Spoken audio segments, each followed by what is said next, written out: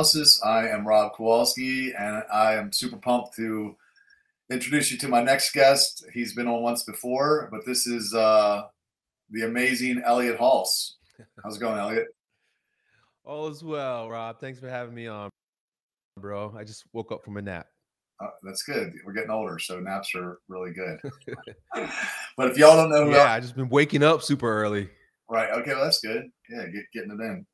Elliott is a renowned strength coach. He's an author. He's an entrepreneur. He's one of the most influential voices in the realm of physical and mental well-being.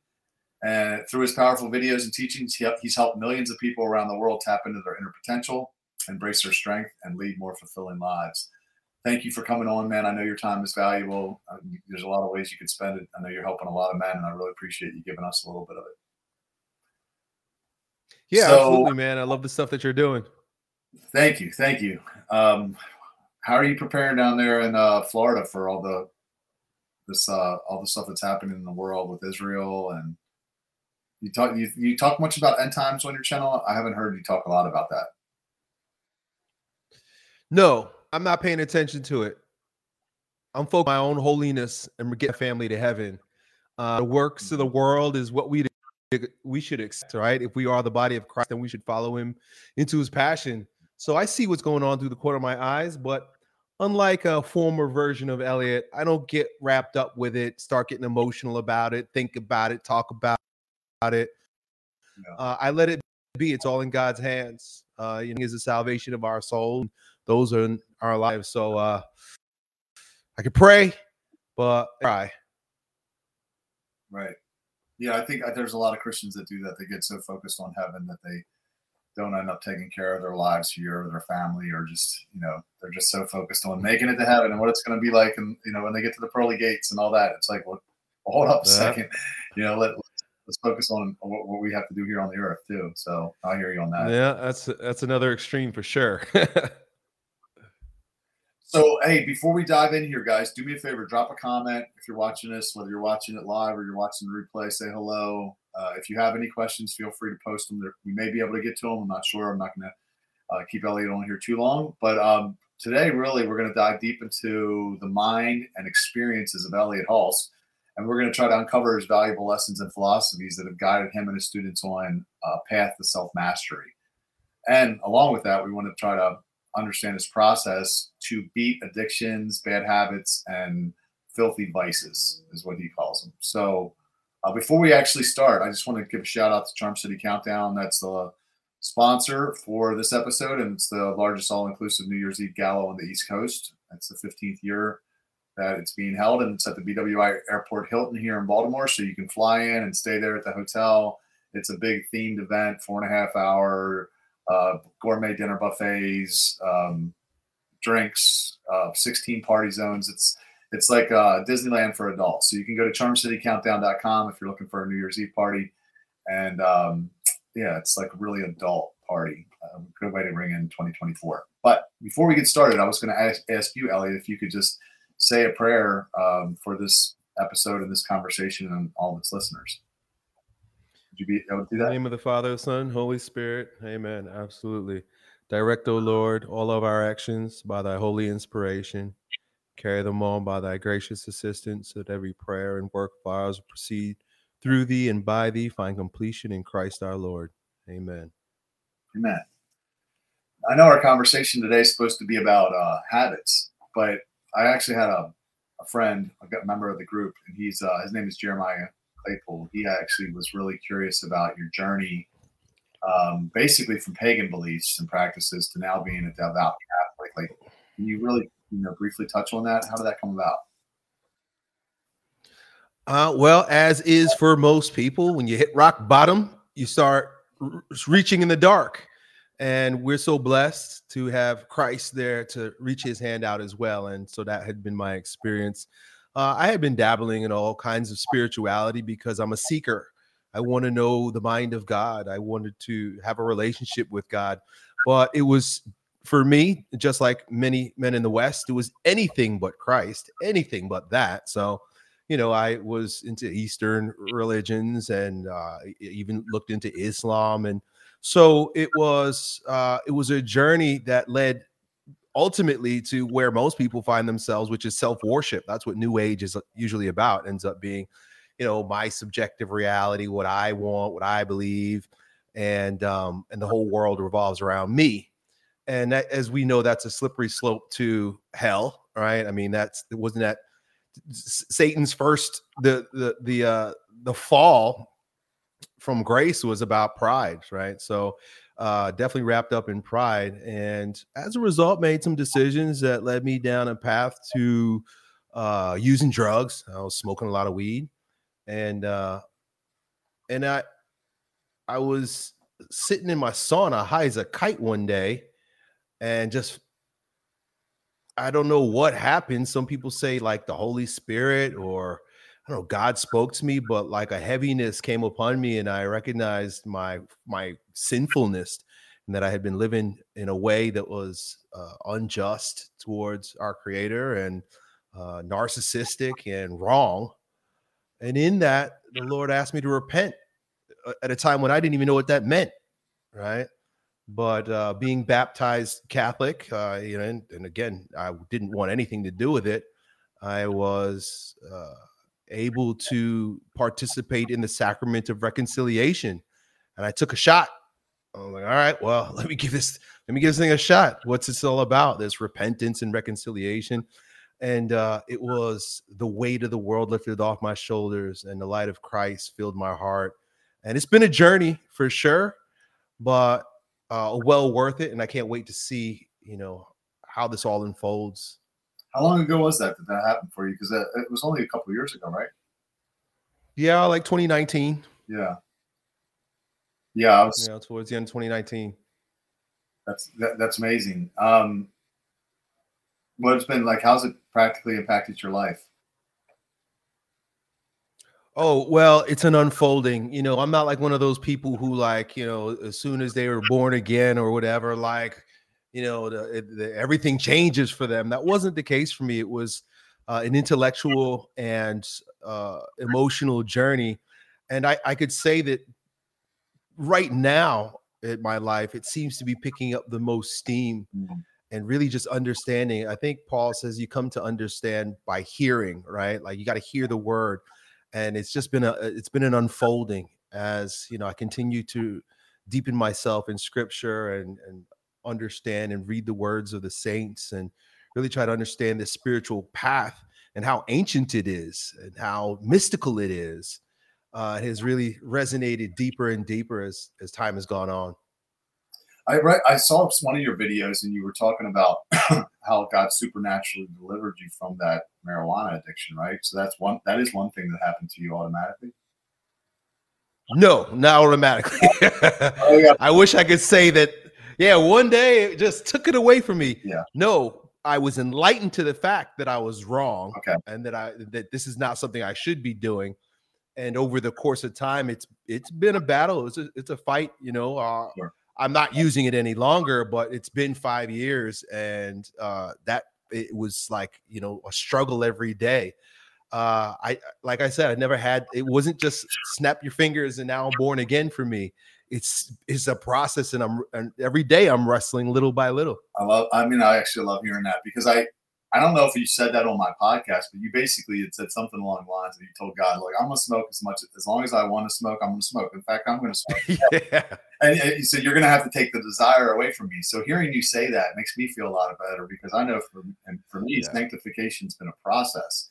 It's been, like you said, wrestling, like denying myself, not necessarily fun. Like, the Bible says no discipline seems pleasant at the time, but painful. Later on, however, it yields a harvest of righteousness and peace for those who are trained by it. So it's never going to feel pleasant in the moment. It's going to suck. And later it's going to be. Yeah.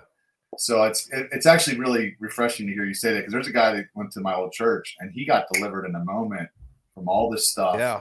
Gambling, sex, he never even cussed again. And he's not like pastor. And I'm thinking, what the heck's wrong? Because I'm still like a mess. Yeah, I think that there's grace in both of those. I think there's grace in both, because had God delivered me quickly, I would have never understood the struggle. And I think I know you're a coach, I'm a coach. A part of what we do is to help people through struggle. we help people overcome their vices or their addictions or their gluttony or, losing weight, whatever it is. And I've always had things easy. I came from a great family. I was born genetically gifted and strong. I have great charisma, never really had to fight for anything. And I think what this process for me has been is like, God was like, all right, hey, I'm going to give you something to fight with now. I didn't know I was in a fight until he showed me, hey, you need to fight this thing. And then I had to gear up and really had to learn how to do spiritual battle, but then puts me in a place as a coach to show others how to do the same. Otherwise, I couldn't relate, Yeah. How do you define negative vices, and why are they significant obstacles to personal growth and well-being, would you say? Yeah. So the word vice is just like you would imagine with a vice grip. Like, what is a vice grip? It holds on to something. It's something that has an attachment to you, and you have an attachment to it. Father Ripperger says that you have there are certain demons that you have an affinity towards you, and so based on your particular character structure, there are certain vices that are designed just for you. Like, hey, you need this one. And for what we talk about, right? Because of that sanctification process, if there was no, if I'm a boxer and I don't have a good sparring partner, well, I'm never going to become a great boxer. I got to have a good sparring partner. So, these vices that attack us, whether it's, lust or gluttony or any of them, they're designed for you, and it's meant for you to battle with that sparring partner so that you can grow stronger. So when you asked me, what was the question? So I was defining vice. Yeah, how they affect your mental health and overall quality of life, or just your well-being for that matter. Oh, yeah. Personal. Yeah. Yeah, like I said, that it's the here's another example of what they are, and I'm just trying to give perspective because a lot of times we whine and complain, or we like beat ourselves up, and once again, like, if there was a dad whose son was struggling with a bully at school, and the vice is the bully, I'm using this as an example, and the kid comes home like kids do today, and then they whine and they cry to their mama, and then their mama is going to maybe go and talk to the teacher or whatever, go and like, your mommy and daddy are going to take care of it. The kid never learns anything. What a good father does is turns that kid around and says, okay, good, you're having a problem with this kid, now you're going to face him. And so he'll take him down there and, let him duke it out with the kid, take him home, show him something else. Okay, hey, next time when he throws this punch at you, you got to bob and weave, right? Next time that he does that, you grab him this way and you throw him down on the ground, and he practices with you. I'm putting a perspective on this so that, like, you realize that if you're struggling with pornography or lust or alcohol or weed or anything like this, that it is a gift. It's a grace from God, because it's a part of your sanctification process, part of your strengthening process. You asked the question, and I decided to go that route with it. But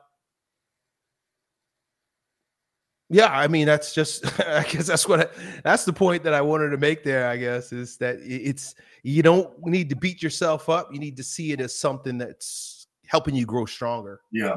Well, I had to ask about how it can affect your personal growth. I think there's obvious ways. You could just get lazy, start sleeping. I see a lot of potheads, they don't. Oh, but because there's some things, too, and I see people justify certain vices because they think it makes them better. They're like, well, I can think better. Yeah. Or people like some of the great writers were alcoholics, I think. What would you say to that? Like, how do you know if it's is there any vices that are positive, I guess, or are they pretty much anything? Well, then it wouldn't be a vice, right? Because that means because that would mean that you have mastery over it, right? Yeah. If anything can be a vice. I mean, if you don't have mastery over your relationships with people, your relationship with food, your relationship with your own thoughts and emotions, you're going to be out of balance. And so I remember now what I wanted to point to was the word sin, right? What is vice? Well, in a way, it's sin. And I've been, wrestling with sin, of course, my entire life, but really trying to define sin in my life these days. And what I'm coming to understand is sin is a misalignment right? Like if we're to have the mind of Christ, right? And Christ is our head, right? Just imagine my head and my body are off kilter. I'm not aligned with my head. I'm not aligned with the Christ, with Christ in me, right? Christ is in us. So that sin, in terms of vices, you know it's sin because it takes you off the path of your perfect self, or that which Christ would reflect in you, right?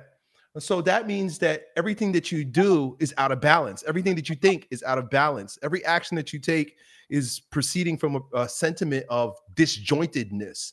And that scares me, right? Like there's, of course, you know, I don't want to go to hell, right? I mean, the afterlife is a real thing, right? I don't want to die in a state of mortal sin, but also I don't want to live this life disjointed. I don't want to live this life in sin. I don't want to live this life less than Christ's reflection, right? Being like Christ.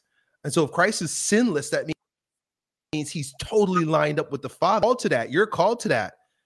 And if we're anything less than that, we're kind of a waste of a life. Mm-hmm. Yeah. I think a lot of vices too are going to be things that alter your mind, right? That's at least where I go, you know, and you mentioned alcohol and some drugs. And I think that I feel like it would block the God's voice. You wouldn't be able to hear as well if you're numbing yourself in that way. And now I've heard some people go, you like take, how far do you go with it though? Because I wonder like if you can be legalistic with it. Like, for example, I've heard Andrew Tate say, I don't even take ibuprofen. If God gives me a headache, that means I need a headache that day. I'm like, I don't know. That seems like legalism to me. I mean, he's not even a believer. But how far do you take it? I mean, I guess if it's impacting your life in a negative way, or what would you say? Well, I think that's why. Go ahead. I'm sorry. So, you know, before you were talking about people who say that, oh, you know, maybe it's good for me. You know, Paul reminds us in Romans that when we sin, our is darkened, and then God gives us over to our sin. So that's when a lot of times we think that like, oh, this is not so bad and it's actually helping me. It's like, no, you think that because your intellect is darkened. You're not seeing things right. And as human beings and fallen creatures, it's not easy to be able to see through the light of Christ, you know, 24 hours a day, 7 days a week. It's not an easy thing, but that's why God gives us revelation and does give us law. Being legalistic and knowing and abiding by the law are two different things. The law is all of the law is based off natural law, right? There's natural law and the divine positive law. God's not asking you to do anything that's outside the bound of your natural law. Like he's telling you like, hey, this is the instruction manual for being a great human being, right? Like if you're going to get the most out of this thing and you're going to be a vessel for me, avoid this stuff. Right? Don't do these things because it's going to throw you off base and you're not going to be a vessel for me. And then, you know, you're made for the fire, right? Some wood's made for the fire. So that's why we don't have to always know. We can go to revelation. We can go to scripture, right? And that will let us know, hey, oh, okay, apparently these things are not a good idea. Now it feels good. And I think it's a good idea and everybody else is doing it. But the instruction manual says, hey, buddy, you're not made for that. You're made for something greater than that. And then that just requires us to be humble enough to yield to that. Okay, well, you know, I might not understand why God is telling me not to do this and why scripture says that or tradition says this, but I'm going to trust it. Yeah. It reminds me of the verse that says something along the lines of like, live worthy of the calling that you've received, basically. Like, we're sons of God. We should live up to that. Right. So you had mentioned, I watched your War on Vice 19 video series, which I recommend anybody out there go check it out.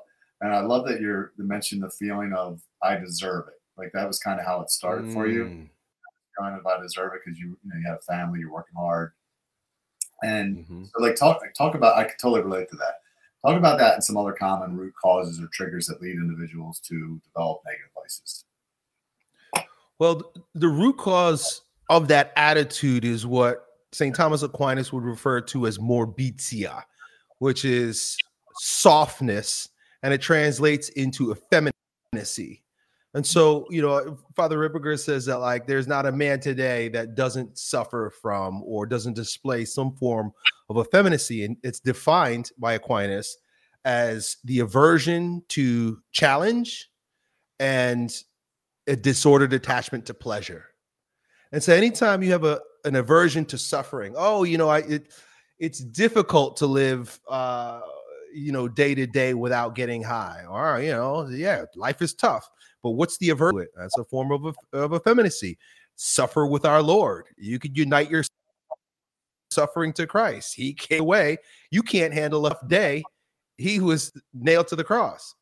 So there's avoiding struggle, pain, challenge, right? Which is inherent in that it's hardwired into our nature. I mean, from the fall, it's a part of the curse of Adam, right? Like Adam was doing the right thing until he listened to his wife, and because of the pleasure of the look and the fruit, and that it seemed good for eating, he decided to follow his wife and do what she wanted to do, and so that was a form of his effeminacy, right? Rather than following reason, following the Father, doing what's right, he fell into the disorder of seeking pleasure and not wife. He was the first simp.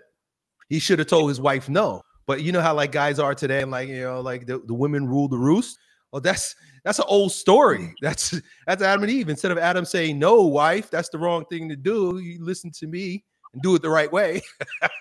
He said, "Okay, wife, I'm going to do whatever you want." And you see where it led him. And so that's hard. That effeminacy is hardwired into us. As far as the relationship with women is concerned, it's basically dereliction of our duty to be the head, to be the leader in the relationship. And for the woman, it's usurpation. And so I know we're talking mostly about men right now, but it's the usurpation of that power that the woman wants that's hardwired into her because of Eve. And then for men, it's dereliction of duty. It's not wanting to argue or to struggle or to do the right thing, even though it's tough. And the attachment to pleasure, right? We get anything we get about. This is why, like, a lot of people are talking about dopamine these days, right? Like everything is boils down to biology at some point too. So we love to get that hit. We love to get that feeling. We love to get that feeling of power, that sense of power, pleasure, honor, all these things, these they have a grip on it, and we get a good feeling from it, and we don't want to stop. And so we become like little babies seeking after our babas for all these things. Dude, I love it, man. It's like that aversion to pleasure. It reminds me of something that Justin Peterson said about, be an animal, but control it, where he talks about restrained power is the greatest power. We're having the ability to do something and then not acting on it. Like think about Christ when they pulled his hair out of his beard. Like, I mean, what power that took to not get up and just lose it on him, knowing that you could have just spoke. They just smited them all with your words, and he didn't do it. Like that's real power. So like an argument could be made, because a lot of people look at Islam now and they've held to their tenets, and probably a lot better than Christians have in a lot of ways overall. So I think people see that and they're inspired by it, maybe, that they actually have standards. But that actually, and I won't say Muslims because it is, or Islam in general. But if I look at someone like Andrew Tate, for example, and some of his guys, they have an aversion to pleasure, right? Because they're out smashing all these different women and they're encouraging other people to spin plates and do all this stuff. Right. Saying that it's strong when really it's actually feminine, because it'd be better to have the ability to go out and do it and not do it because, for morality purposes or whatever, just to be obedient to God. Like that's real masculinity. Yeah. Or self-mastery. Yeah. Right. I mean, just because I can eat all the donuts. I mean, he won't take aspirin, right? But like, you won't say no to a set of legs that spread open for you, right? Just because I can eat all the donuts that I want doesn't mean I should, right? Right? There's a level of self-mastery that we get to exercise in order to build virtue. And if we're going to be the best, our strongest version of us, or our holiest version of ourselves, you got to build that virtue, and virtue is only built in self-denial. It's good. So how can one become more aware of the vices, negative vices, and acknowledge them, their presence in their life? Would you say, like, because maybe they're having some questions now about some behaviors? Is there, you know? Well, the first thing you want to ask yourself is, can I do without this? Right. And there's a lot of people, and I know weed is the one that, like, I don't know why potheads believe this, but they're like, oh, it's not addictive. I don't need to have this. I could stop anytime I want. But you tell them to stop and they don't. Okay, then why don't you stop? Well, because it's not. And then they'll tell you, oh, because it's natural. Oh, because, you know, it's good for you. Okay, but like, do you have mastery over it? Or is it controlling you? And if there's anything that you cannot do without, it's a vice. This is a tough one too, especially in our, you know, where in our world where sex is a plaything, and even in marriages, you know, most of us are contracepting in our marriages. Do you know what life is like without having sex with your wife? Like, your sex with your wife could be a vice too, right? Like Paul says that, of course, you owe each other's bodies, but for a time of prayer and fasting, you should be able to separate from one another. Can you not have sex with your wife for 30, 60, 90 days? Or must you? You have to, right? It's the same thing with, you know, certain foods or certain forms of entertainment. Like, yo, could you leave your cell phone at home for a day, for 2 days? Can you leave your cell phone plugged in the wall and not walk around with it? I can't do it. You know, like somebody loses their phone, like they freak out. It's like they lost a limb. Right. So these are all things that what they have a hold on us. And so we get to, if you want to overcome this, you got to mortify yourself against it. It means die to these things that have a hold on you. And the only way you know this is by testing. You don't know yourself, but by testing, right? So things like fasting, right? And so fasting from food, man, I tell you, like, that's probably the number one addiction in our culture, in our world. And it's never been such a case that we have access to so much food and so much junk food all the time, 24 hours a day, 7 days a week, 365. There's always, prior to this affluence, and even, you know, during stages of the agricultural age, where there was famine, where there's plenty, and then there's not much. And so can you go a day without eating? That will tell you right now, all the demons come to the surface. So part of my program, when the guys first come in, is we do a 72-hour fast. And I tell the guys, listen, during this first 72 hours, all the demons are going to surface. You're going to have emotional, mental, physical pains. They're all going to come to the surface. You're not dying. You're not going to starve to death. I went 21 full days without eating. You're not going to die. You're not going to starve to death. But what you're going to do is confront your deepest, darkest forms of effeminacy, right? You're going to be grumpy and hangry and have a bad attitude. All those things were latent in you, but it wasn't until you got rid of the numbing agent, which is a constant consumption, that you had to confront it. So these are different ways. You got to mortify yourself. You got to fast from time to time. This is why throughout Christendom, the 2,000-year-old faith of that built Western civilization always practiced the Lenten season, and the Advent season were seasons of mortification, of self-denial. Mm-hmm. We don't do that. Muslims, you mentioned Muslims, they fast every year. Ramadan, they make sure. What happened to Lent in the West? Why don't Christians even recognize Lent anymore? We're all giddy about Easter and God rising, you know, Christ rising.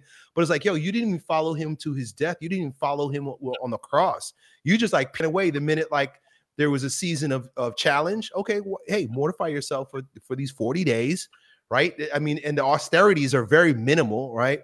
In the old church, they would fast the whole time through. It would be like one meal a day at 3 p.m. That was it, because at 3 p.m. was when Christ died. And so it was like, okay, then you could eat at that time. 40 days, eat one meal at 3 p.m. That's called black fasting. That's what the Middle Age, you know, the church of the Middle Ages did. Today, well, I'm going to give up chocolate. What are you, a puss? Nobody does it. Yeah. You know what's funny? I went to Romania for a book tour twice in 2019, and they're very Orthodox over there, like very religious. We stayed in monasteries for about a month, and they only ate. I don't remember why if what season it was, but they were only eating fruits and vegetables. That was all you ate. Yeah. So that was all we ate. But what's amazing is when you fast for any length of time, I'm sure you know, not only do you get stronger, but man, you appreciate the things so much more later. Like when you get it back, you get so much more out of them than you did if you never denied yourself of them in the first place. Don't you find that? That's right.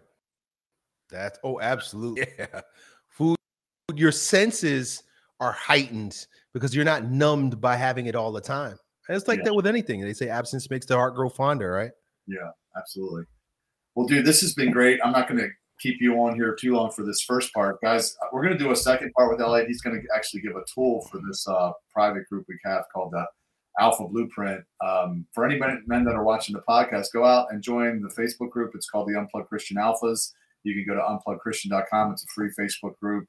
We're just helping men level up and really just become the men God intended us to be, and hopefully land a high value Christian woman. If you're a single man, that's a lot of the guys in there are single, so that's kind of our focus. But Elliott, go ahead and tell everybody on you and what you have out there. I know you got a lot of different.